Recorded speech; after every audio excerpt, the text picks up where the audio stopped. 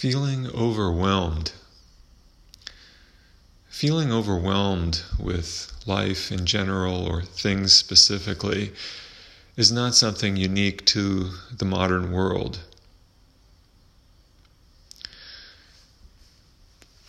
The question is how we respond to this feeling of being overwhelmed.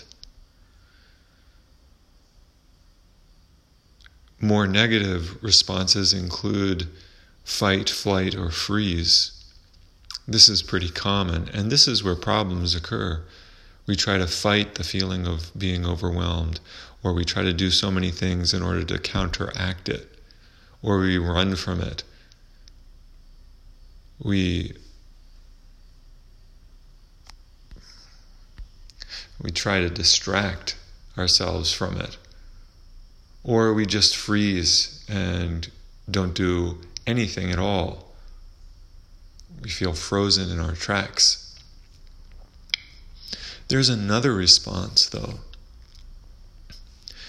If we can allow this feeling of being overwhelmed to simply wash over us, to help us to open up to the mystery of the present moment within us and all around us. Overwhelm is not something that we want to get rid of, especially with regards to our practice. It can bring us into the sense of the awesomeness of reality and the fact that we're not ever in control of anything, no matter how much we may think otherwise. But to feel that sense of being overwhelmed and to turn it around into spiritual nourishment, that can have a powerful effect on the way we perceive our feeling of being overwhelmed. And instead of running from it, instead of trying to fight it, we actually can appreciate it and accept it gratefully when it does come. Because it does come and it goes too.